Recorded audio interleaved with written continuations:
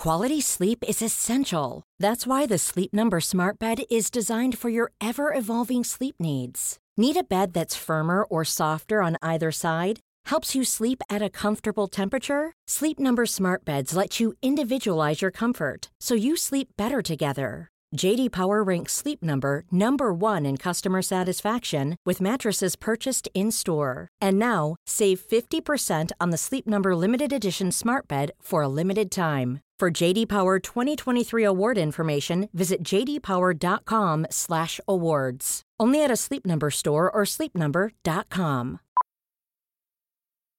Millions of people have lost weight with personalized plans from Noom. Like Evan, who can't stand salads and still lost 50 pounds.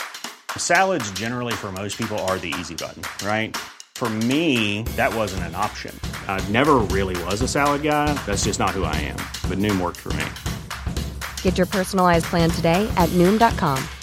Real Noom user compensated to provide their story. In 4 weeks, the typical Noom user can expect to lose 1 to 2 pounds per week. Individual results may vary.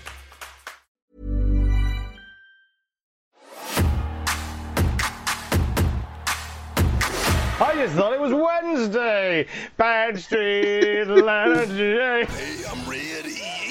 Right foot back. Begins with a U and ends with an A. Has a middle initial there. Monday Night Raw, number 1. All right.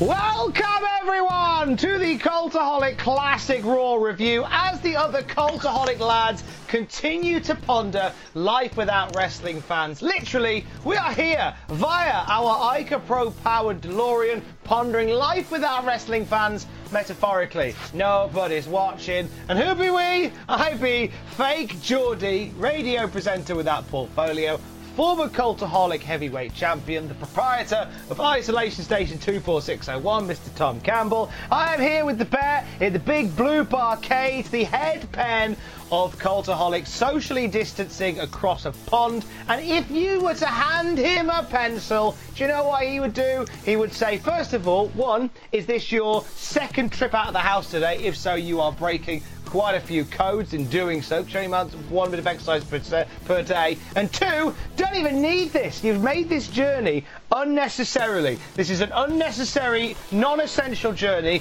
because I don't need a pencil, because I use a pen, because I get it right every time. His name is Justin Henry, and he is off of America. How you doing today, Tommy? I'm in good form today, considering that April essentially didn't happen. I'm doing all right. It's the Seinfeld of months. It is, isn't it? It's the Seinfeld of months. Not the month when nothing happened. What is the deal with the coronavirus? What is the deal with social distancing? I want to socially distance all the time. And then Kramer comes in anyway. No, you're supposed to social distance. I can't do that, Jerry. I can't be doing that, Jerry. Exactly. More importantly, how are you, Justin Henry? I'm doing fine. My routine hasn't changed very much. It's mostly the same. Yeah, you've said this previously. Like your lifestyle is still very much based around like working in front of a desk. You know, the cat doesn't go. Does your cat go out anyway? No, cat stays in. Cat stays in. The cat's no different. Does the cat notice that you're there more? Not really. He tends to just nap on the pillows in the chair next to my on my workstation. So usually he's asleep anyway. They do sleep a lot, don't they, cats? That was our concern when we first got Pablo, was that we thought he might be broken or like he needs rebooted because he's sleeping a lot. But cats just sleep a lot, don't they? Oh yeah, because they're bored and that's how they stay sleek and vital. If only that was how we all worked, so it'd be fine. They sleep 16 hours a day and then rub your head against someone for 5 hours a day and eat the other 3 and watch TV somewhere in there, which my cat does. I was going to say, this is the Diary of Justin Henry we're getting here, aren't we? I know. I envy him. One thing that your cat can't do, one thing that Pablo certainly can't do, is jump in an Ica Pro powered DeLorean and go back way back to 1994 to watch some old episodes of Monday Night Raw. I envy cats. Yeah. I must say, there's stuff that Harley can do that I can't do that I wish I could do.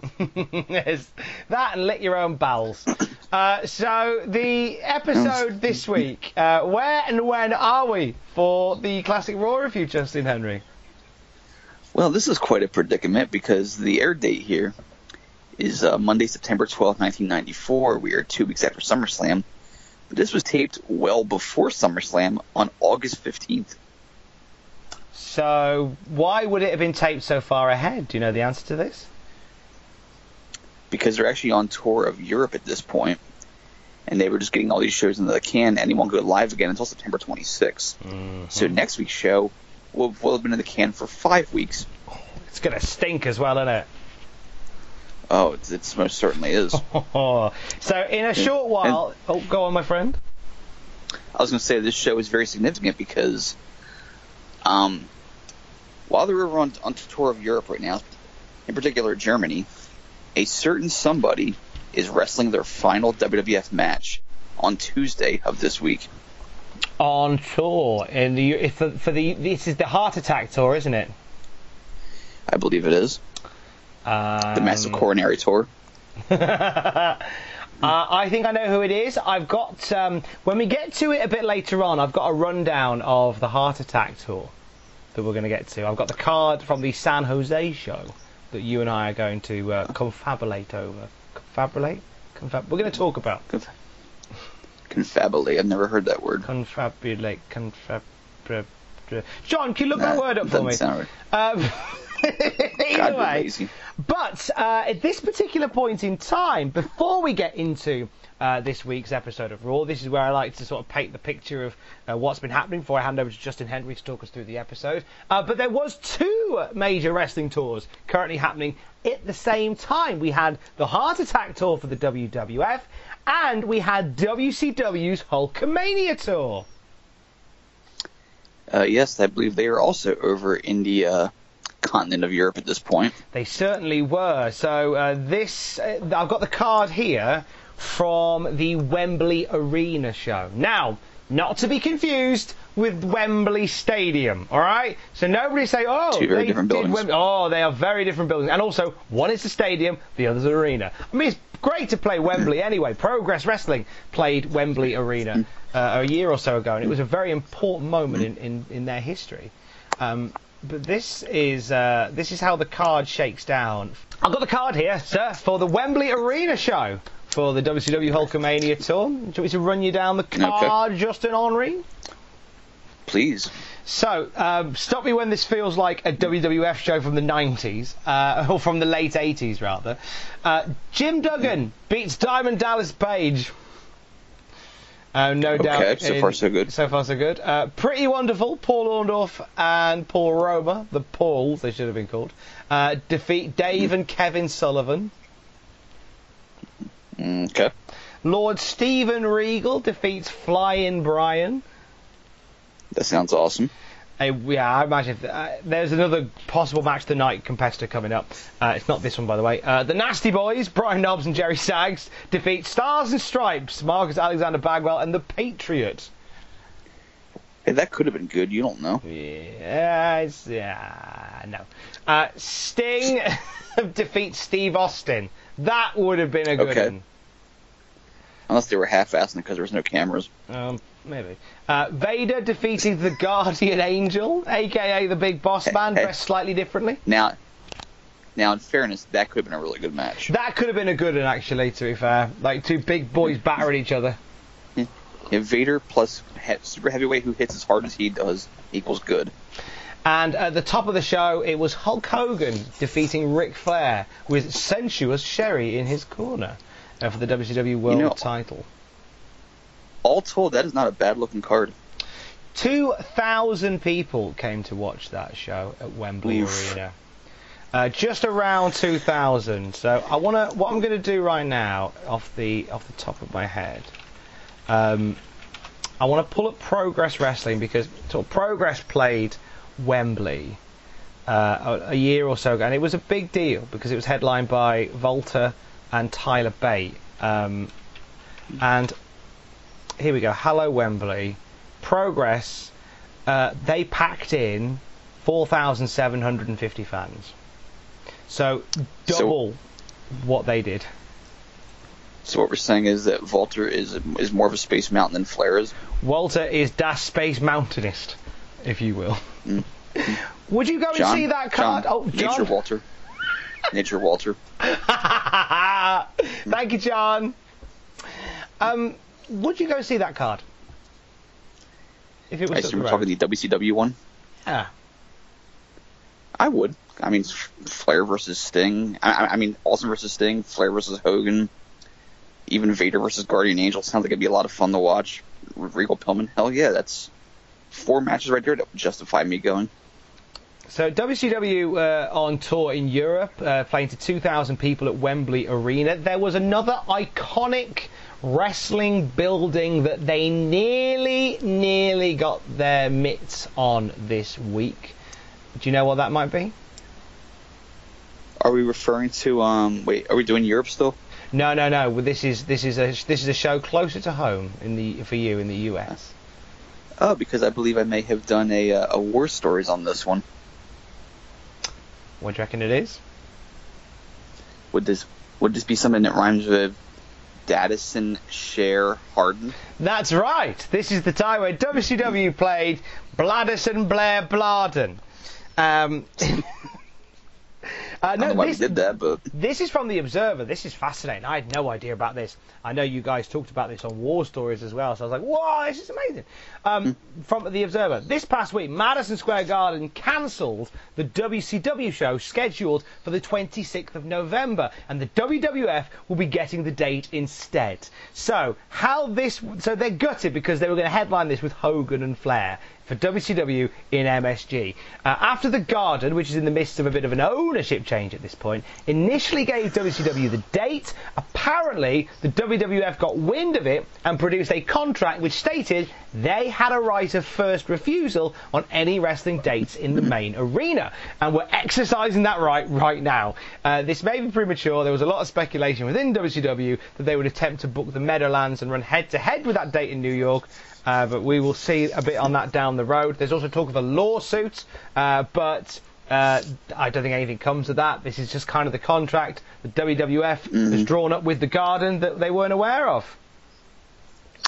Yeah, because the whole ownership change. Whoever approved it at the time was unaware of WWF's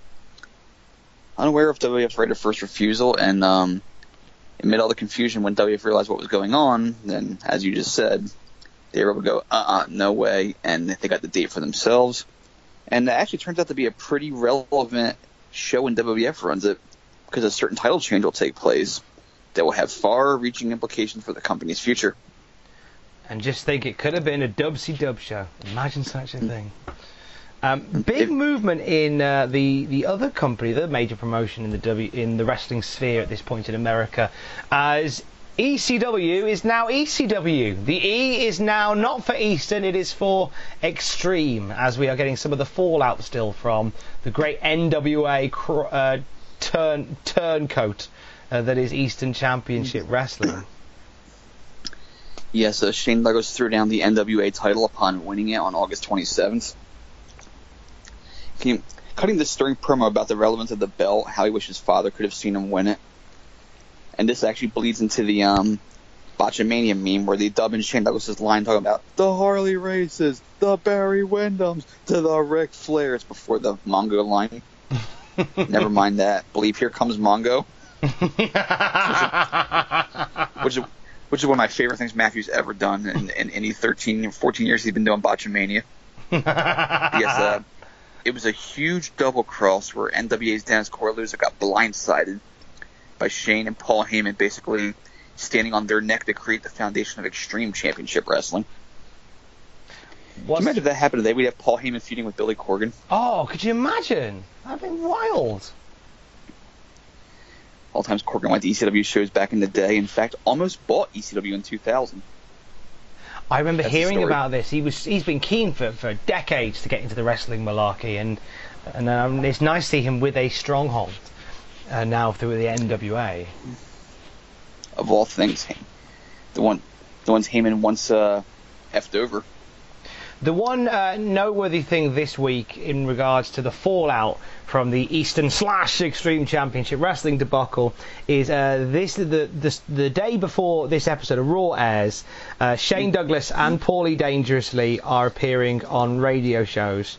They clearly haven't spoke to each other because Shane Douglas goes on to say, onto his show to say, I just spur of the moment decided to throw the belt down, whereas Paul Heyman on the show that he's on, which is the John Arezzi show, says, oh no, we've planned this for months. That's why you get your story straight. Exactly. Well done, lads. Well done. We haven't had any episodes of Raw for a couple of weeks in this timeline, but they have been taping a whole batch of stuff for WWF Wrestling Challenge. And there were 2 days of tapings on the 30th and the 31st of August. A few highlights from that include Ted DiBiase and Tatanka doing promos. Tatanka wearing a suit. He's now well and truly sold out. Davey Boy Smith returned to in-ring action. And King Kong Bundy re-debuted, managed by Ted DiBiase, rounding out the weird island of misfit toys known as the $1 Million Corporation. Everything old is new again. Also on both nights, the dark match main event for both of the tapings was Undertaker and Yokozuna in a casket match. Basically the same match played out twice. The difference in dark match main events from night 1 to night 2 was that night 1, Bret and Razor Ramon teamed up to face Owen Hart and Jim Neidhart. And on the second night, Razor Ramon faced Owen Hart. And Bret Hart defended the WWF title against Jim Neidhart. So it's worth remembering that Jim Neidhart got a title shot in this particular era. On a lot of house shows, as we're going to find out. Were they a house show run together, will we find out? Unfortunately. Oh. Want to throw in one more little bit of love, which is the birth of a future AEW star this week. Really? Yes, indeed.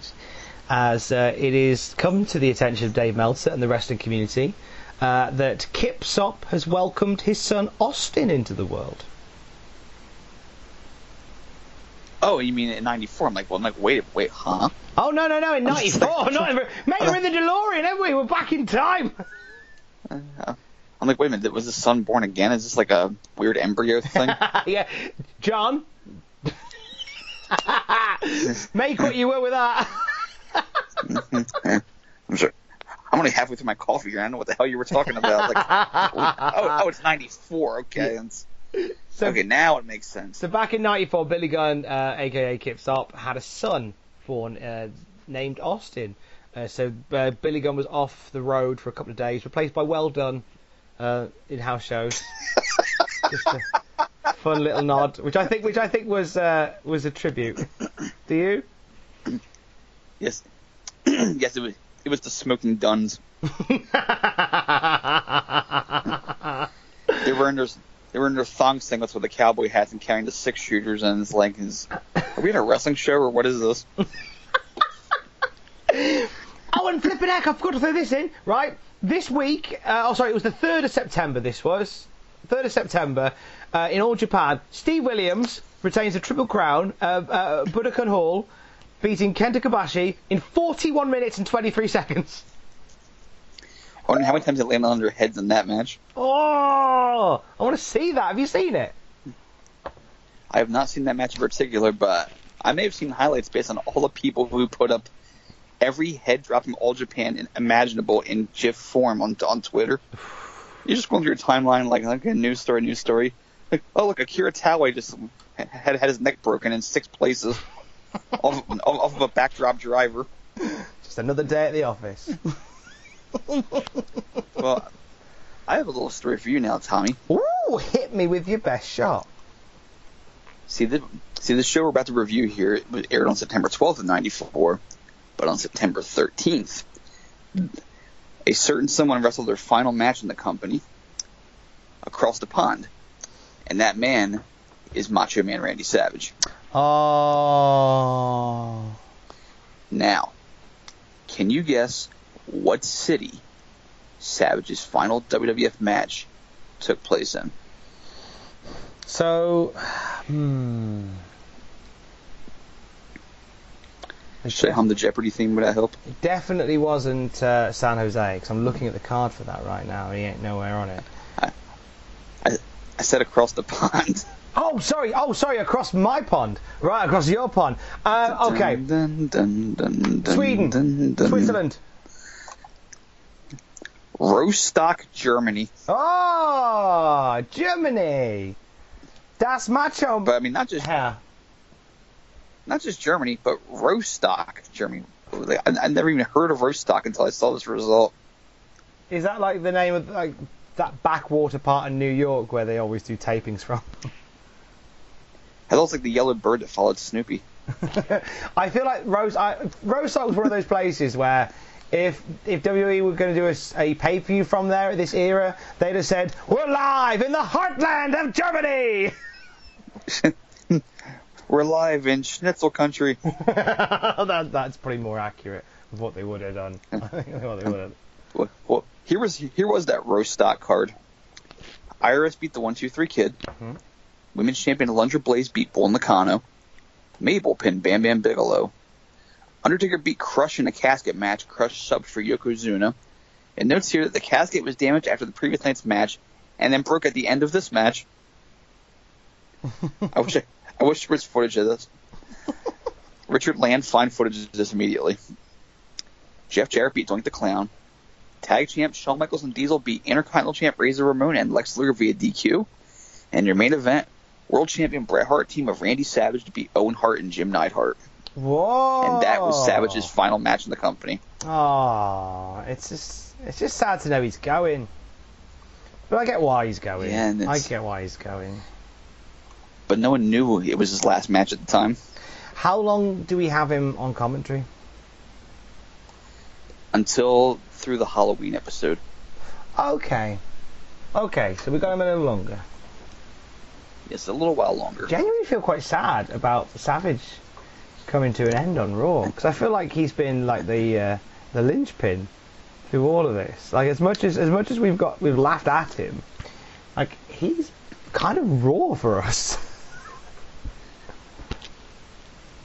You mean he defines the show and not in a different manner of what you said there, right?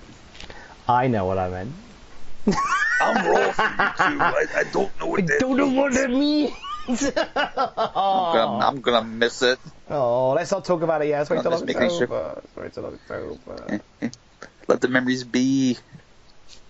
Let the memories be postponed.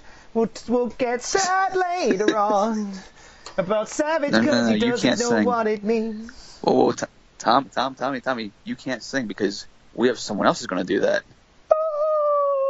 We do, don't we? Ooh, should we reveal all at the end? Well, perhaps at the end of this show, we'll unveil our new show friend. How's that sound?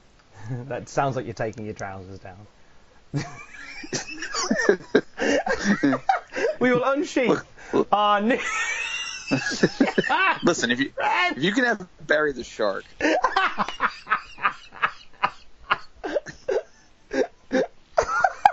Anyway, back on topic before we have too much fun here. Never. We can't have too much fun. Let's crack on with Raw, matey. What have we got? Talk us through this week's episode of Raw. Yes, we have 4-week-old matches from Lowell, Massachusetts here. We start out with tennis remarks from Vincent Savage because, the U.S. Open was on the last couple of weeks.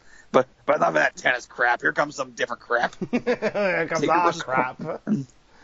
And Taker versus Kwang tonight. Doink and Think on the King's Court. And new tag champ Shawn and Diesel are in action. We start out with Taker and Kwang. And I got to say, even though the Heat Machine was on and it was playing havoc with the sound, this crowd did not immediately get up for Taker's music because this was August 15th. This is pre-SummerSlam. And they're still thinking, well, this has got to be the faker. The hazards of taping well in advance. Yeah, there is that a little bit. I like this is new Undertaker music though. Yes, this is the overture, not just the funeral dirge anymore. No, we've got the bridge, which is nice. Big fan of this. Yeah.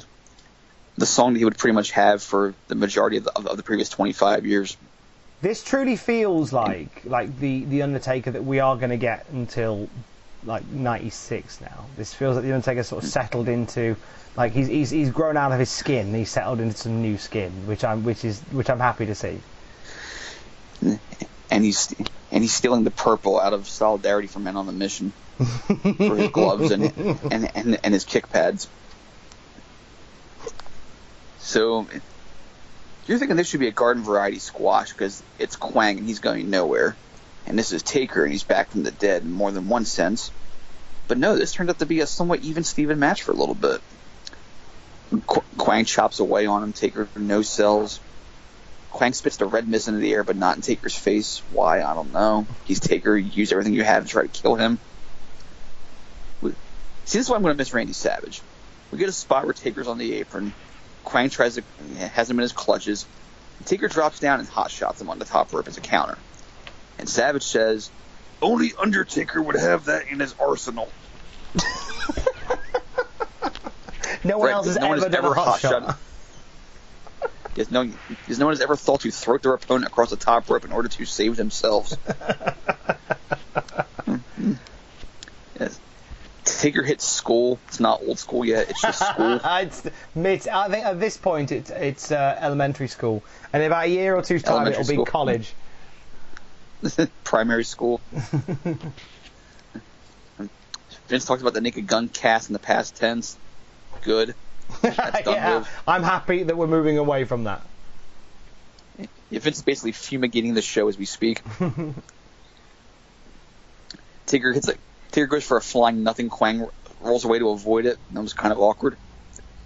And then we get a commercial break, and I'm stunned because Kwang's still going. Kwang's getting a lot in here. This is a weird decision to make, like to have Undertaker finally dethrone the fake Undertaker and then have him be competitive. You sure you re-establish him here, have him come out and just batter a guy? But hey, there you go. But then again, perhaps Taker's looking out for his fellow BSK. Kwang is Savio. Of course, they're buddies at this point, aren't they? Backstage, not in real life.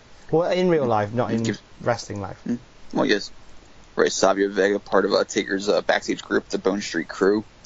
I believe that was those two, Yokozuna, Godfather, Henry Godwin is not here yet. I think Fatu may have been a part of it, maybe a couple others. But yes, they were called the Bone Street Crew because they played dominoes together, also known as Bones. Is that where the name comes from? I had no idea. Yeah, it has nothing to do with like a graveyard or anything, or just anything menacing. It's because they were buddies who played dominoes once in a while, so they became the Bone Street Crew. I love that so much. It's so innocent, isn't it? Because it sounds so intimidating. It's like, do you know what? It's like you when you find those hairdressers called Curl Up and Dye. It's like, well, it's hairdressers. We're dyeing your hair. We're changing it up this week. We're playing Candyland. I don't play Candyland with Taker now. John? Or Twister or something. John? Hours of fun. Can you please do the box of a board game, and I want whatever board game you like, but it has to be Undertaker and Justin Henry playing. All right. There you go. Like Mousetrap, the front cover of Mousetrap. And it's Undertaker and Justin Henry playing Mousetrap. Taker playing Guess Who. Does it look like I could kill him? Yes. All right, well, that's everyone. I tell you what, I'd never play Guess Who with Samuel L. Jackson. Does he look like a... English mother effer, do you speak it? He would comment on the burger I'm eating at 8 o'clock in the morning as a cornerstone of any nutritious breakfast. But anyway. So after commercial break, we are treated to a great moment in which Kwang missed The Undertaker with green mist. Taker responds by misting him back. That was my favourite moment of the match. And I'm just sad that it was done away from the hard cam. I know. It don't seem like you couldn't tell if Taker was just blowing the mist back somehow or if he had his own glob ready to go. I assumed that Kwang spat the mist at him and Undertaker just wiped it from his face and put some in his mouth and spat it back. Which I could see happening. I mean, it's grim. I mean, if he's Taker Shrimp, which was like pea soup, like The Exorcist. And Taker spun his head around. It got a pop as well, didn't it, when he did it? Oh yeah, because it's Undertaker, and him doing anything cool is magnified in coolness because it's him doing it. Quang gets chokeslammed, and that's the finish. No tombstone, just the goozle and the drop. Done and done. This was a very competitive match for Quang. Like, this could have been a career-defining performance for Quang. Instead, this is like the height of his run as Quang before he magically becomes Razor's friend in about 8 months. Yeah, it's sort of the end of him a little bit. It's kind of we're at the peak now of Quang-a-mania. Once Hakushi came in, they figured, well, we can't have two of them, and Hakushi's authentic, so let's find something different for Quang/Savio to do. So we get this nice little visual of Vince and Savage at ringside, and the fans are trying to grab Vince while he's narrating. It was like Jericho's old WCW entrance where he leaned on the guardrail and the fans would touch him, except Vince didn't want to do this. They're just so happy to see him after the trial and everything. Well, yeah, they're trying to grab souvenirs, and he's like a teen idol, you know. He's like Leif Garrett. Speaking of Vince, quick observer note. This is from the ECW section. They made reference to Todd Gordon, who's the commissioner of ECW at the time, talking about how when Dreamer was screwed out of a match with the Sandman, he came out and says, "We have a real justice system in ECW. This isn't Long Island." I miss when companies were that pithy toward one another. Oh, they were good times, weren't they? I miss it.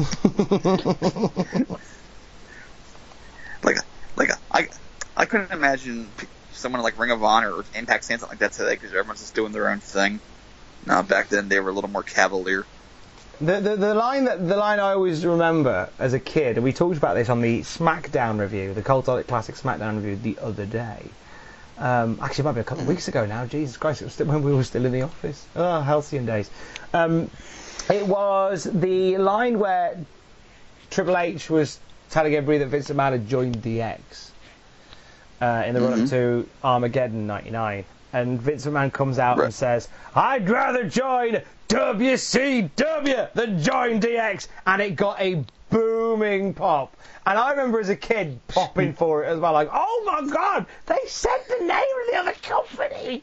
Like, that's amazing. Like, when you hear stuff like that now, it's very few and far between. You got to hear the boos Vince got at Survivor Series the previous year when they were introducing Foley's mystery opponent in the tournament. And the line's actually really clever in hindsight because Vince talks about, like, because it ended up being Dwayne Gill, obviously. And they're just a guy for Foley to pounce on and beat quickly. He's seeking more competition of his caliber. We know what he meant at the time, but that's even funnier now. He jumped ship to the WCW. Crowd just boos it out of the building. It's tremendous. Battle lines were drawn in 98. They really were. They really, really were. But think about it, it's Dwayne Gill seeking more competition of his caliber. I think that's great, isn't it? It's such a great little dig. I love it. I love it when they're petty. And going to be appreciated in the hindsight when you see who it is. Like, oh, okay, I get it now. With this one, then, so Undertaker wins, and Vince announces on commentary what's next for Undertaker. Is this the first time that we find out? Find out what? That the Undertaker is going to face Yokozuna in a casket match at Survivor Series. I guess the kind of just randomly thrown in there, like no graphic, no. I mean, it is the logical rematch because Taker is getting revenge from beyond the grave, but that's kind of an underwhelming way to bring it up. It's such an afterthought, and it just seems strange that like you wouldn't get the Undertaker on the mic just to go, Yokozuna, you will rest in peace. It's like, whoa, there you go, off to the races we go. They don't even do that. It's just Vince McMahon lays it all out on the line immediately. But you know what will liven it up? It's when a certain guest enforcer comes into the picture for the match. Oh, be still my beating heart. Be still my beating heart. I can't wait. I know who's coming. We're not going to tell you yet. Go on Wikipedia if you want to know. Anyway. Don't do that, it's cheating. So we get footage of SummerSlam, footage of Brett versus Owen in what they're calling the best steel cage match in WWF history. And I might be inclined to agree with that, at least in a non-Hell in a Cell standpoint. Mate, we watched it and all we did was do impressions of Meltzer and Alvarez. I don't know how true that statement actually is. Well, I was watching the match while doing the impression because I can multitask. I don't know about you two. I can both watch a 5-star cage match and mock a journalist at the same time, actually. Well, I mean, I could ride a unicycle while watching All Japan Women. It's not difficult, but I wouldn't quite recommend it. Speaking of women, we can't show violence on Raw against women, so when Neidhart goes to clothesline Davey Boy and Diana over the rail, we get a freeze frame. We don't see that incredible bump that Diana took, which I'm sad about. Yes, we're left to wonder what could have happened next. We just assumed that Diana broke her neck and passed away. She died on the way back to her home planet. Yes, Diana's Poochie. Whenever anybody's off screen, they'll be asking, "Where's Diana Hart Smith?" Yes. When are you gonna get to the fireworks factory?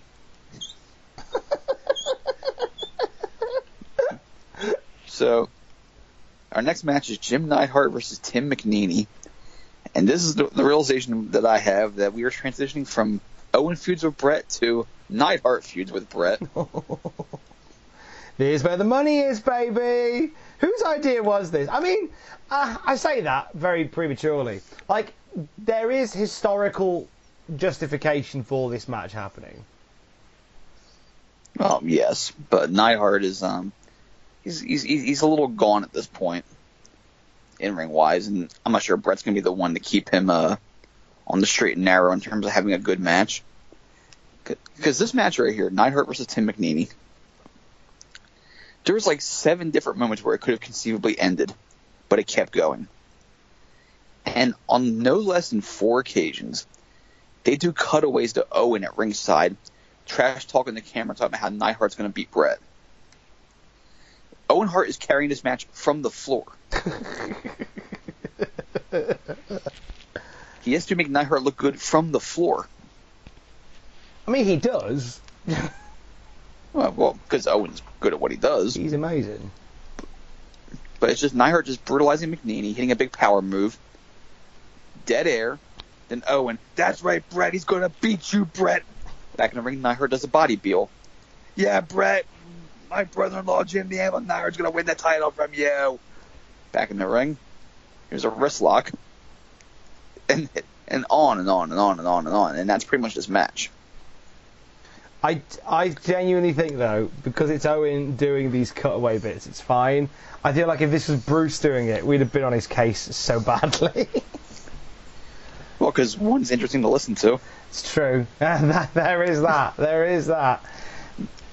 It actually hit me. Bruce Hart's existence is like Bart in the episode where Milhouse's Fallout Boy. Like, he wanted the part for himself. And at the end, when you think it's like, but I knew it could be Fallout Boy, and Bruce thinks it's going to be him, and all of a sudden now it's Mickey Rooney feuding with Brett. Jiminy Jelliker, Jiminy Jelliker. That is alarmingly accurate. That's one of the best episodes ever. You're fired, and with good cause. It's a great episode. I might watch that tonight, actually, on Disney Plus. Ooh, good plug. I know. Now sponsored by Disney Plus. Anyway, Neidhart finishes this poor guy with the camel clutch. He doesn't do the dragon clutch variant, unfortunately. Yeah. I was happy to see him do that because that was the one interesting thing he was doing at this point. I thought it would look really nice. Yes, he's Anvil Key. But unfortunately, not to be seen here. But what will be seen next week on the show, taped only 5 weeks in advance, is Sherry the King of Lawler versus Duke the Dumpster Droese. Oh, remember that feud? Remember that feud that happened that time? Let's dip back to it, shall we? Sure, why not? We've kept it somewhat lukewarm. Yes, it's warmed over. It's in a steam tray. We put some aluminum foil over it. It's ready to go. I like the line they used, which is the king versus the duke. That was good, and Pettengill actually saying his royal lowness, which sounds biased to me. He is a bit biased, though, isn't he, old Pettingill? Yeah, it's shut up, Pettengill. Anyway, we showed Lawler and the impetus for why Doink and Dink are on King's Court this week, because Dink was making his entrance on Superstars, carrying a bunch of balloons, and Lawler, being a dick, decided to pop all of them. Oh, but that was pretty funny. Just standard Jerry Lawler being an arse, which is fine. Did you see the clip someone put up recently of Lawler doing a black mass in 1980? No. Is that a thing? Yes, Lawler hit a... It's on Twitter somewhere. Someone put it up. It's Lawler doing a standing spinning heel kick to someone in 1980. I'm going to find it whilst we're talking, because I want to see Lawler doing black mass. God. It was one of the toppings on Reddit yesterday. It was tremendous. Oh, I found it. I've got it. Here it comes. Oh! Now, it's not great. Amazing. It's like there is somehow less momentum after the spin. Like, that defies physics. People have been criticizing it, saying, it sucked, but you know what? At least he didn't slap his leg and miss. Well, I'm gonna say black mass, more like black pass. Am I right? Black mass, more like black miss. Am I right? Well, that'd be Alistair during the Lars Sullivan match. There you go. Anyway. Black mass, more like slack mass. Am I right?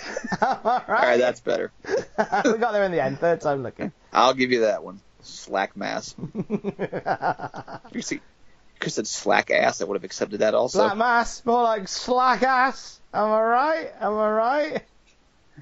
Here's your cookie. Tweet me, am I right? Thanks. So, King's Court with the stupid clowns. Lawler has to apologize to them. What? It's like it when you just throw shade at Doink like this. It's the wrong Doink. Everything about this is garbage and wrong. Like, there is no... surely, every character you bring into a company, into a major promotion... Okay, not every single one of them is going to be your top-drawing champ, your top-drawing babyface, your top-drawing heel, but you're going to care enough about them till they get over. Like, this is so off the mark. It's just like, here's a clown, and he's a goody clown. An evil clown is phenomenal. He's Armin Tamzarian, Doink. Oh, good shout. Because Matt Bourne is the real Doink the Clown. Mm-hmm. But he's no longer here, and all we've gotten in the 10 months since is this watered-down hack version of Doink that's no fun. And he's got a midget sidekick, which is stupid. Oh, it is comedy. It is a comedy low. Well, speaking of low, Lawler makes fun of Dink's height. Dink has a Burger King crown on just to really drive home the wit of this segment. But Doink says he has a present for Lawler.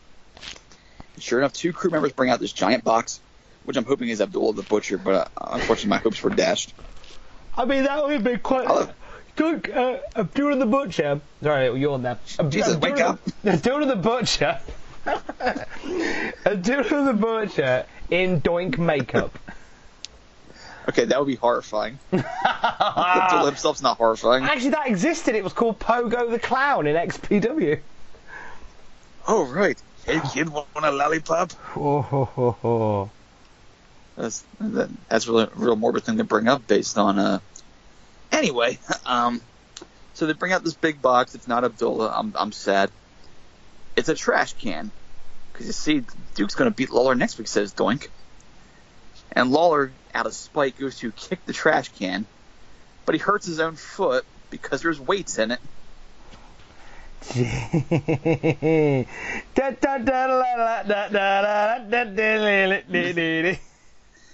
And not even like dumbbells, like these little like doorstop weights that Lawler's foot would not have hit. But they're heavy because they wrote 10 tons on them. Put like a dumbbell in there. Put Dink in there. Lawler hurt his foot kicking Dink. Actually, Dink being in there where they're both funny. hurt. And then we would have got something out of it. And see what could have happened was Dink could have put in the trash can in the box, and Blink opens it, and then his face drops and goes, we should have put air holes in here. That's the old gag in it around Christmas time when you wrap up a gift in the shape of a dog. See, a dog dying is sad, whereas Dink would be a bit less tragic. Well, that's Dink never Slightly coming less on tragic. Desert Island Graps then. That's great. I can't figure out why I'm chasing away all your guests. All the big guests I won. IG Lee Morgan, Dink. You deny me of them all, Don't mate. get Abdullah. I want to know what Abdullah's 3 favourite matches are. I think that would just be a podcast which is an hour of screaming. Here's one where I stab the guy. That narrows it down.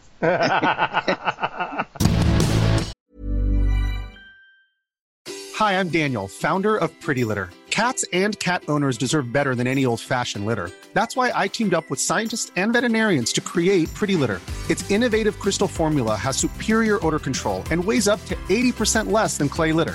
Pretty Litter even monitors health by changing colors to help detect early signs of potential illness. It's the world's smartest kitty litter. Go to prettylitter.com and use code ACAST for 20% off your first order and a free cat toy. Terms and conditions apply. See site for details. Quality sleep is essential. That's why the Sleep Number Smart Bed is designed for your ever-evolving sleep needs. Need a bed that's firmer or softer on either side? Helps you sleep at a comfortable temperature? Sleep Number Smart Beds let you individualize your comfort, so you sleep better together. J.D. Power ranks Sleep Number number 1 in customer satisfaction with mattresses purchased in-store. And now, save 50% on the Sleep Number Limited Edition Smart Bed for a limited time. For J.D. Power 2023 award information, visit jdpower.com/awards. Only at a Sleep Number store or sleepnumber.com. Hi, I'm Daniel, founder of Pretty Litter. Cats and cat owners deserve better than any old-fashioned litter. That's why I teamed up with scientists and veterinarians to create Pretty Litter. Its innovative crystal formula has superior odor control and weighs up to 80% less than clay litter. Pretty Litter even monitors health by changing colors to help detect early signs of potential illness. It's the world's smartest kitty litter. Go to prettylitter.com and use code ACAST for 20% off your first order and a free cat toy. Terms and conditions apply. See site for details. So the heart attack tour, you want to take us through this, Tommy? Yes, I certainly do, meine Freunde. The Heart Attack Tour. So this is the sort of post-SummerSlam, let's hit the road type affair. Shows all over the place in the US and in Europe. The video itself, nice bit of CGI, showing a literal heart attack happening.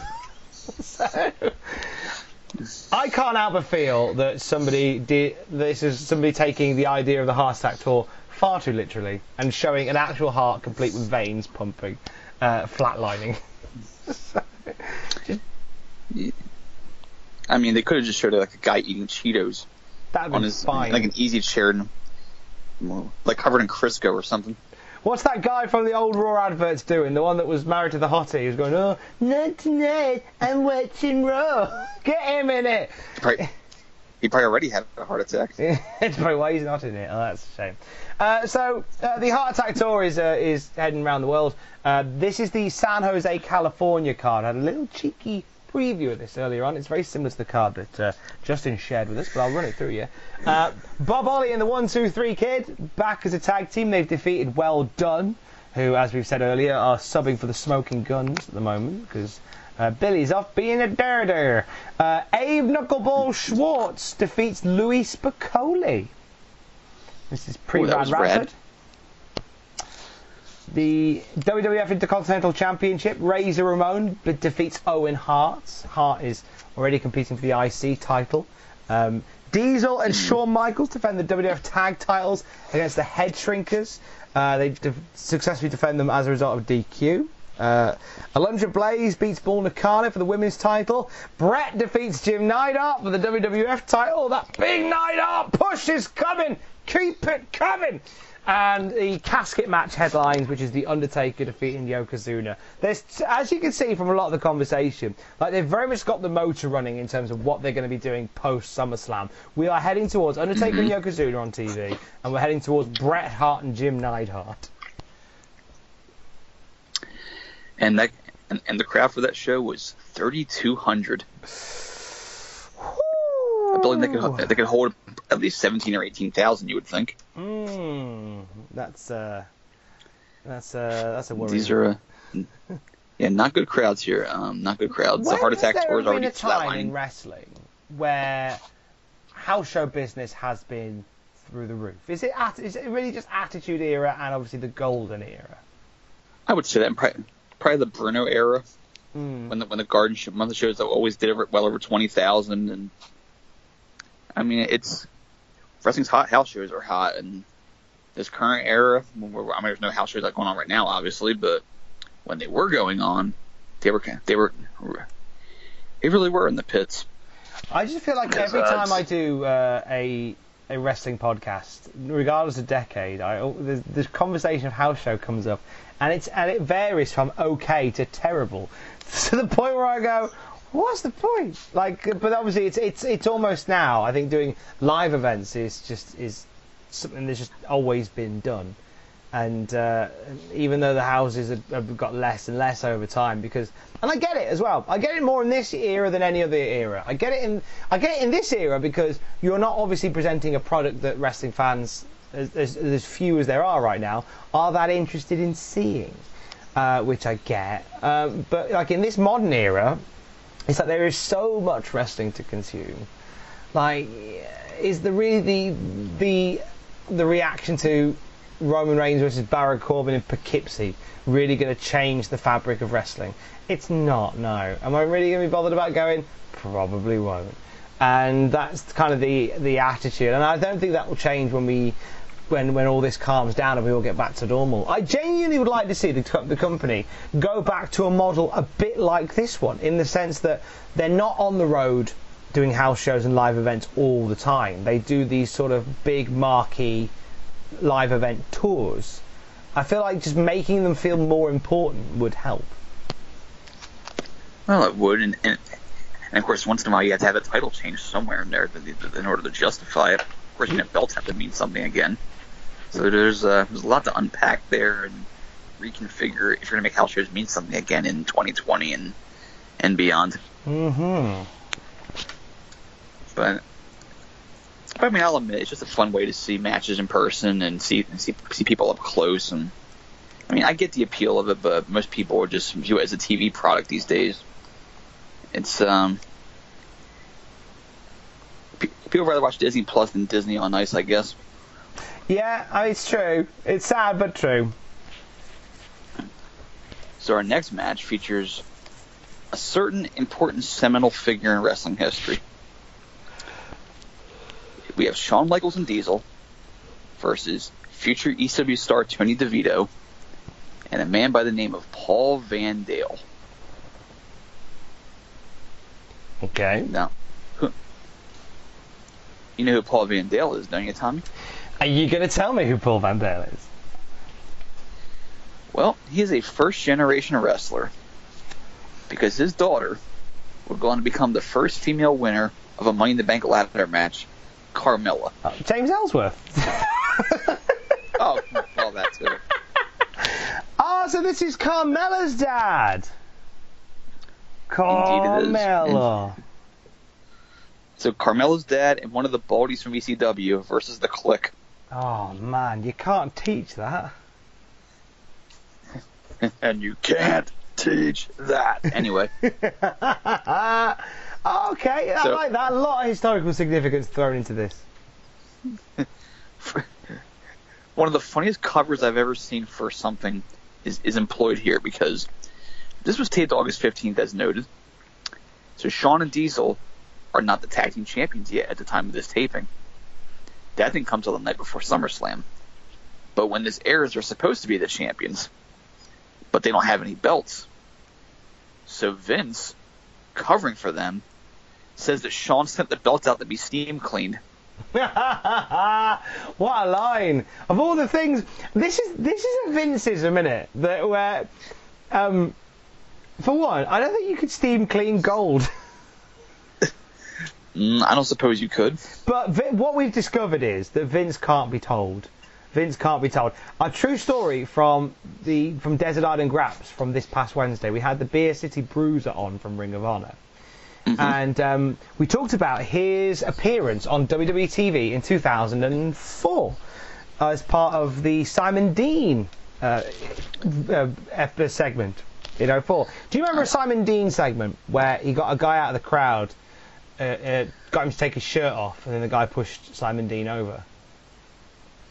I don't recall the specific segment, but I know Simon Dean was doing crowd stuff at that point. Yeah, well, one of the people that was pulled out of the crowd by Simon Dean was the Beer City Bruiser. He was friends with people who were working that show in some capacity, so he ends up going along, and they end up finding out he's a wrestler, and they use him in this segment. So he goes to have a meeting with Vince McMahon and says, and Vince is like, hey, we're going to get Simon to take your shirt off. You okay taking your shirt off? And he's like, yeah, I'm fine taking my shirt off. Takes his shirt off, and he's got these welts on his chest. He'd wrestled the night before and got the bejesus chopped out of him by, I think, Chris Candido. So he's got all these welts on his chest. And Vince says, that's even better. We'll say it's gonorrhea. And... And everyone, and they go, okay, sure.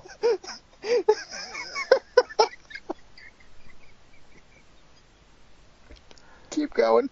So they leave the office, and the guy says, "Don't say it's gonorrhea." And I think it's Michael Hayes who goes, "Don't say it's gonorrhea."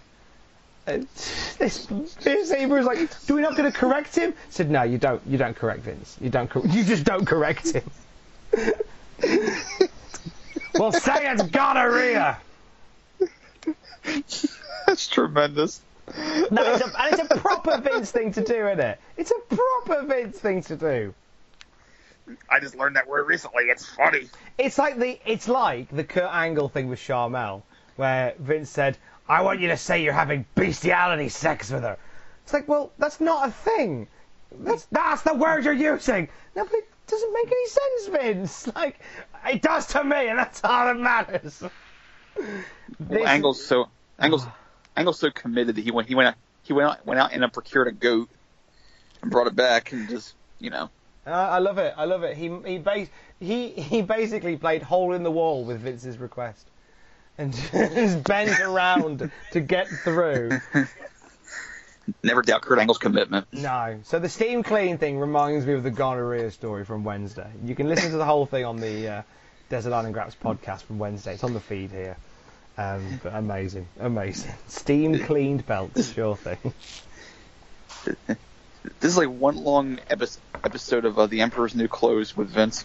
It is, isn't it? It is. Vince, you're naked. Vince, screw it. Anyway.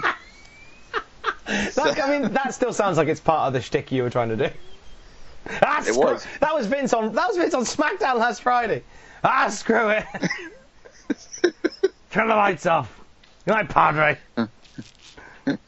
Speaking of tremendous, we get a hilarious spot in this match. It's Shawn and DeVito, and Shawn is running from Tony DeVito because he's afraid of the Baldies, obviously. So they're doing this whole run around ringside, in the ring, out of the ring. Shawn's trying to get away from this lunatic jobber. Finally, Shawn runs past Diesel on the floor, and Diesel stands like this big brick wall roadblock thing. DeVito stops because it's Diesel, and he's a little more intimidated by Diesel. So while that happens, Shawn slides back in the ring and hits this sloppy but somehow still awesome suicide dive onto DeVito while he's being blockaded by Diesel. It's tremendous. That was great. That whole sequence was awesome. Oh, it was so good. Just the pace of it all, and it's just Shawn Michaels just being a dick, which is I know, best flex. I missed Shawn in the ring on this show. I know he faced Razor like over a month ago, but Shawn adds so much when he's just being Shawn. Absolutely. So, while all this is going on, and Vince mentions the whole steam clean thing, he should have said fumigated. Would have been funnier because the Headfingers had him before them.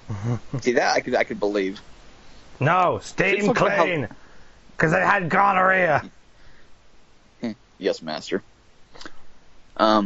Vince talks about how the Heart Attack tour is going on in Germany right now. So who's there if they're here? It's like that goddamn episode of Raw with the anniversary show, but it's also a show at the Garden going on at the same time. Stan Lansdale calls to tell who won the tag team title match. Why are there two shows? I'm sad we didn't get a phone call from Germany. Guten Tag, it's Stan Lane. You hear like Oktoberfest music in the background. It'd be kind of funny, you gotta admit. Oh, yeah. Michael Hayes comes in drunk off his ass carrying a Stein. Michael, what are you doing at Oktoberfest? What's Oktoberfest? I just thought it was Wednesday. Bad Street, Atlanta, GA. I could totally see that, too. So anyway, Van Dale gets in there, Carmella Sr. And Shawn hits his neck breaker that doesn't go well, unfortunately. Kind of sloppy looking. Not so much his part, but Van Dale kind of flew the other way. So Nash gets in there, jackknifes Van Dale. Then he and Shawn do the head drinker splash with Shawn jumping from Diesel's shoulders for the finish. That was a fun squash. It was alright, wasn't it? It was good fun. Big chance for Diesel. Big love for Diesel. Oh, yeah, chant for Diesel during this match. It's just going to justify the big push he's getting very soon from Superstars this past weekend, where DiBiase called out someone to face Bigelow, anyone who's man enough and all that. And out comes a yellow and blue schemed Adam Bomb, who has now gotten rid of his eerie Doomsday music and has now replaced it with something that sounds like a sped up moving in stereo by the Cars. like it's Fast Times at 3 Mile Island High. John? And despite this crappy change in music, yes, John, if you want to do anything related to Adam Bomb having some pizza and learning about Cuba, I'd be okay with that. Is Adam Bomb is Sean Penn? That'd be something. Just don't do I Am Sam. Please don't do that. I love Adam Bomb in this era. Well, he's definitely he stands out because he's one of the few true heavyweights they have that can move. I love him. I think he should have been the guy. I'm gonna put me flag on top of the mast for this. I think Adam Bomb should have had a crack at being the guy. The guy. I think he's that good at this point. He's that right. He's got the size. He's got the cool look. He's got, as we're going to find out in a minute when he faces Dwayne Gill. My God, he has got the moves. Oh, man. He had the moves, but I think there was just something missing. I don't know if it was like just... He didn't quite connect with the crowd, though. That was like the one thing. He seemed like... He didn't have that Razor or Diesel kind of magnetism. Where he's like a man of the people in some sense. He seemed like just someone who would just do his stuff and then leave. He didn't quite connect with the people, I don't think. Am I wrong? I don't know. He got a pop here. He got a pop here when he came out to face Bam Bam. I mean, he got a pop. I mean, people were. Well, keep in mind, it's also Heat Machine. But it's just he doesn't seem like someone who has a lot of charisma to him. Physical charisma, maybe, but not. Like, could you see him cutting a promo talking about how he's going to face Jeff Jarrett at Madison Square Garden for the title or whatever? I would have seen him challenge for the WWF title. I'd have given them big belt. I genuinely would have done. Like, maybe not against Brett, but like, okay, fantasy booking brain on. Like, Yoko in his pomp as champ, if Lex couldn't get the job done, step up Adam Bomb and have Adam Bomb be the guy who takes the belt off Yoko for a bit. So you're telling me that in the feud with the big Japanese wrestler, you would get the guy whose Titantron video consists of mushroom clouds and have him be the American hero? I hadn't thought of that. And I want Monsoon to commentate just so we can get the Pearl Harbor line in. Of course. That's how the feud would start, apparently. Oh my, that's I haven't even thought of that. Oh no. Oh, I feel bad now.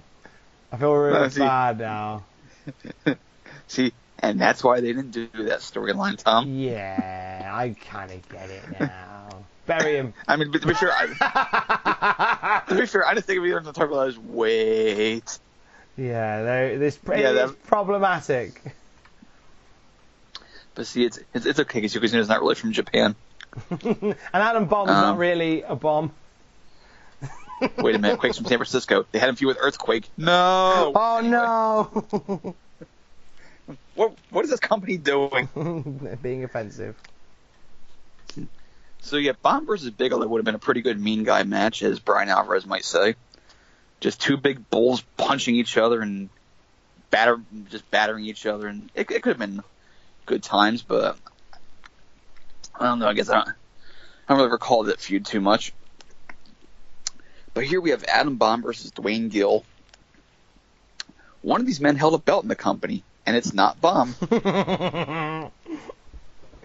Oh, I knew you were going to say that. I even made a note here. Like, one of these two made at least one a belt in the company. Boy, do you know me. Oh, I know. I was trying to ponder whether they both held belts at the same time. And I feel like they might have done. It would have been very close, because I don't think Chronic may have won belts until well after the reign of Gillberg ended. I'm going to have a quick look, because I didn't... If you carry on talking us through the match, I'm going to investigate this. Investigate? Okay. I'm investigating. Yes, so it's Job Squad versus the New Blood here. And the show how serious they are about Adam Bomb's big push. They're too busy discussing Randy Savage hitting a home run in the charity softball game. Bomb does show off some agility here. He gets the drop down, jumps up for the leapfrog, and then hip tosses Gill on one fluid motion. He's very agile for a man who's about 6'7", goes about 300. Gill does get some offense in, though. You think this would just be Bomb killing him. But no, he gets something in the corner that looked very weird and uncoordinated. He wipes out. Bomb goes to the apron, gets the slingshot clothesline, which I don't think was ever properly named. I don't know if you call it a core meltdown or something. That'd have been a good name. Picks Gill up, hits the pump handle version of the Atom Smasher, and wins. Yeah, I was going to say that the Powerbomb, it used to be the Atom Smasher, it used to be the Powerbomb. That now is property of Kevin Nash. So no one else is doing power bombs, which is fine, which it makes sense. Like, you know, you're going to water down that move if everybody's doing it, and if it's a big deal for Nash, then just take it off and give Bomb something else. Pump handle slam's fine. It's like a pump handle bomb because he goes down with him, which I quite like. Pump handle slam as a finisher, as a standard finish, would have been a bit weak, but this feels like something special. Or as Savage calls it, he does the old up and over and through. Savage is baffled by the concept of a pump handle power slam. Pump handle slam, rather. Savage is not the MC Escher of pro wrestling. He did all the up and the over. Right, John, can you put Randy Savage in that iconic MC Escher painting? The one with all the stairs. Use your imagination on how that would look, because anything's possible. There's a train station in the UK, and I'm going to give a big shout to Stourbridge Junction, right? Stourbridge Junction, and if you live in the West Midlands, I know you've popped as well, because the great thing about Stourbridge Junction is it is the MC Escher painting of railway stations. Because I swear to God, I swear to God that I've been up 2 flights of stairs at Stourbridge Junction and still found myself on ground level with trains going past me. I'm baffled by it, and to this day I still don't quite know when I'm on which floor, which is the actual ground floor with the exit to the train station, and which is a pretend ground floor. Can't get my head around it. Tweet me if I'm wrong. So maybe you should be making fun of Savage then. No, because I'm not a wrestling commentator. When I discovered I am, aren't I? Damn it. Yeah, all right. I won't make fun of him. But it showed you. I'll hand back my equity card if I do. Well, don't worry, Tom. You have a lot more. Well, you're a lot less ham-handed in this next bit. Don't know what that means. We have a new generation ad campaign commercial. Oh God, we're at a this is church. something else. And for some reason, the lines are badly dubbed. I have no idea why. So they're in a confession booth, and there's this guy who's admitting to very sinful behavior, such as impure thoughts, lying. He's asking out one of his coworkers, even though she's married. You know, all sorts of adulterous and slanderous things, or scandalous things, I should say, not slanderous. And the minister in the booth next to him is he appears to be goading him on, saying, "What else, my son?" Well, but not in those words. His word choice is very peculiar because it turns out he's not even listening to this dude. He's watching Raw on some sort of portable TV with headphones in, and he's too busy cheering on Lex Luger as he crushes a jobber. And then they end with this exact line: "The WWF New Generation, put your faith in us." Does that sound like begging to you? No, because it just feels like every other half-hearted, half-witted advert for the New Generation era. Just, we need to make some adverts. Oh God, Vince, what have you got? Oh, Vicar watching the wrestling. Yeah, all right, whatever. Can't question it. We need to cleanse ourselves of scandal. Let's get in with the church. Oh, there is that, actually. There is that. We're scandalous. Wow. Let's do something shocking with the church. Yeah, it's maybe we'll try a different avenue there, guys. But would you come up with a better slogan than "Put your faith in us"? Okay, for a religious slant, you could do. But even the vicar saying "unbelievable," is that not somewhat potentially is that not historically blasphemous? I mean, it could be. It's something that is impossible to believe in. The WWF New Generation. God! WWF New Generation! Oh, God! The WWF New Generation. We've been chosen by God. The WWF New Generation. It's all part of a divine plan. Just don't worry. The WWF New Generation. We're immaculate. The WWF New Generation, because God works in mysterious ways. Here come the bushwhackers. Yeah, so we go from a new generation ad to two guys in their 40s who lick children. I mean, last time this happened, where they had a New Generation ad that led into Backlund, Vince was able to kind of explain it away and give it the whole, well, this guy has nothing to do with the New Generation, but this time he doesn't even try. He's the antithesis of it. Yeah, this time he just goes, hey, here come the bushwhackers, what a great time we're having. Yeah. So after the Generation, here comes Arnold Skull in the wrestle. Oh, I'm glad he's wrestling and not me.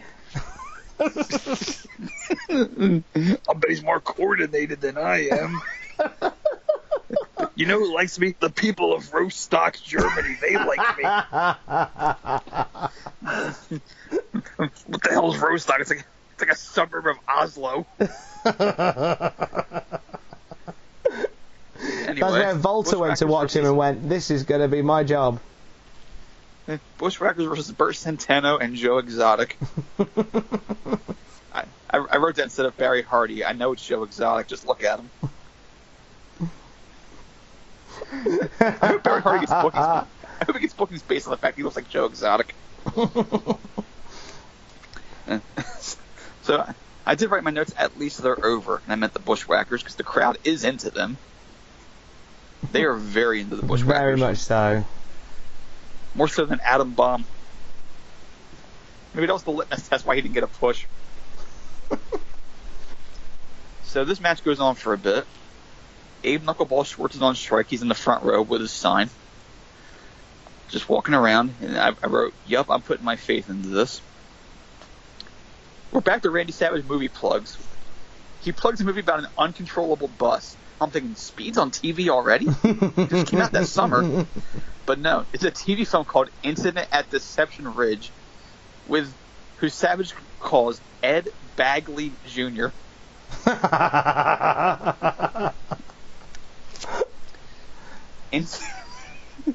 That is the most 1994 WWF plug for anything ever. It really is. It's that and Silk Stockings. I miss Silk Stockings. Oh crap, Michael. Just you, mate. Just you. Michael O'Keefe was in the movie. He was Danny Noonan from Caddyshack. Christ. Jobbing actors. What a killer's row. It's got a 5.0 on IMDb with 162 votes. Yeah, but so it's got Linda. I was going to say something very offensive, Pearl. But I chose not to. It's got Linda Pearl. She was on the later seasons of Happy Days. Oh, really? Oh, well, that's a game changer. Somebody burn me that Blu-ray immediately. Hang on, I'm going to read the plot real quick. Ray and Dell are professional extortionists who make their living kidnapping rich men's wives for ransom. However, this time, an unhappy marriage turns their plans awry. As they try to salvage the situation and recover their money, a busload of strangers gets in their way. These ordinary passengers are on a trip to Seattle. An ex-con, his sister, an asthmatic kid, and a blind woman prove extraordinarily resourceful when their survival depends upon it. I gotta find this movie. Oh, mate, this sounds like quite the journey. I hope Ed Bagley Jr. played the asthmatic kid. So this turns into a really goofy comedy match where Butch counts a pin on both jobbers when Luke covers both men, and then licks Hebner. And then the Battery Ram finishes with the guy who's not Bert Centeno. I mean, who's not Joe Exotic, because he pins Bert Centeno. But Joe Exotic did do wrestling stuff. You know that, don't you? That's right, he did. Yeah, he thought the ROH guys were spies sent by Carol Baskin. No, really, he did. Look it up. I didn't know that. Hang on, Joe Exotic. 2020's been a hell of a year. Do you know what? 2020 is one hell of a drug. It really is. Thanks, Rick James. God almighty, you're right. How do we miss this in the news? Oh. Yeah, the hell with the virus. This is a bigger story. Oh my God. This is amazing. It turns out Joe Exotic, the star of Tiger King, had loose ties with pro wrestling. Obviously, we know this bit as well. Matt Taven did an interview with ESPN, and it turned out Taven recalled how they had a show in Texas, and the next day they were in Oklahoma. During travel between the states, they went to the zoo, and Matt says because that ends up being where Big Cat Rescue is and Carol Baskin's from, they thought we were some sort of spies. Oh, I see. So I missed a step in the story. Strange things started happening when they went to the zoo, and Jay Lethal told them he was from Tampa when they asked where they were from. Taven picks up the story and says, because that ends up being where the Big Cat Rescue and Carol Baskin is from, they thought we were spies instead of some random guys walking in without a family like everybody else in this tiger zoo. Oh my God! You're out for Carol Baskin. Oh. And then Jay Lethal says, I don't know what that means. Oh, that's amazing. Oh, 2020 is a hell of a drug. Oh my God. Stunning. My day got better. I'm sad we missed that story on the news. I'm gutted. Well, before we finish up this show here, we have to introduce our new segment, do we not? We certainly do. Now, I'm gonna let you do the honours introducing this, because this is something that you brokered with a friend of the show, and I think it's a lovely thing. So take it away, Justin. Yes. You see, I had an epiphany recently that I don't often recall a lot of these shows because we cover so much in a compressed amount of time. We kind of gloss over stuff.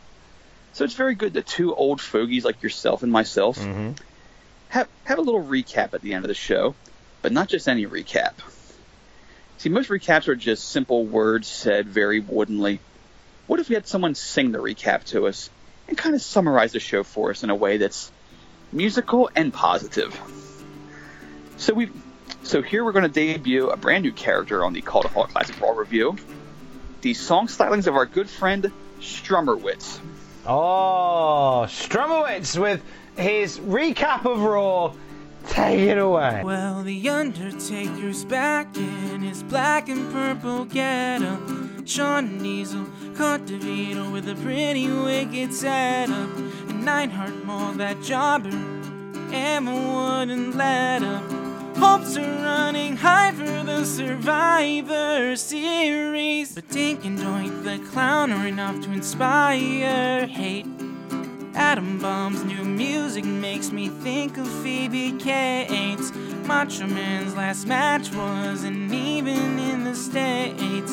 Suddenly, I'm stricken with feelings so dreary.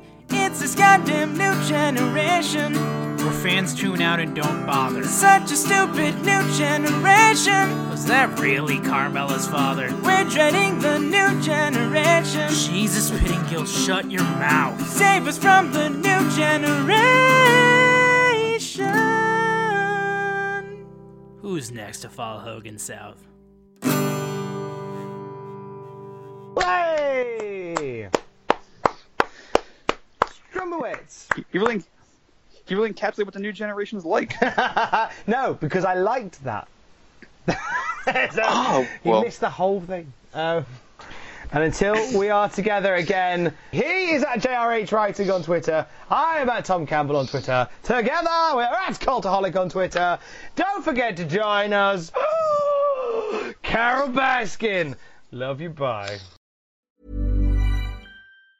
Hi, I'm Daniel, founder of Pretty Litter. Did you know cats tend to hide symptoms of sickness and pain? I learned this the hard way after losing my cat, Gingy. So I created Pretty Litter, a health monitoring litter that helps detect early signs of illness by changing colors, saving you money and potentially your cat's life. Pretty Litter is veterinarian developed, and it's the easiest way to keep tabs on your fur baby's health right at home. Go to prettylitter.com and use code ACAST for 20% off your first order and a free cat toy. Terms and conditions apply. See site for details. Hold up. What was that? Boring. No flavor. That was as bad as those leftovers you ate all week. Keke Palmer here, and it's time to say hello to something fresh and guilt-free. HelloFresh. Jazz up dinner with pecan-crusted chicken or garlic butter shrimp scampi. Now that's music to my mouth. HelloFresh. Let's get this dinner party started. Discover all the delicious possibilities at HelloFresh.com.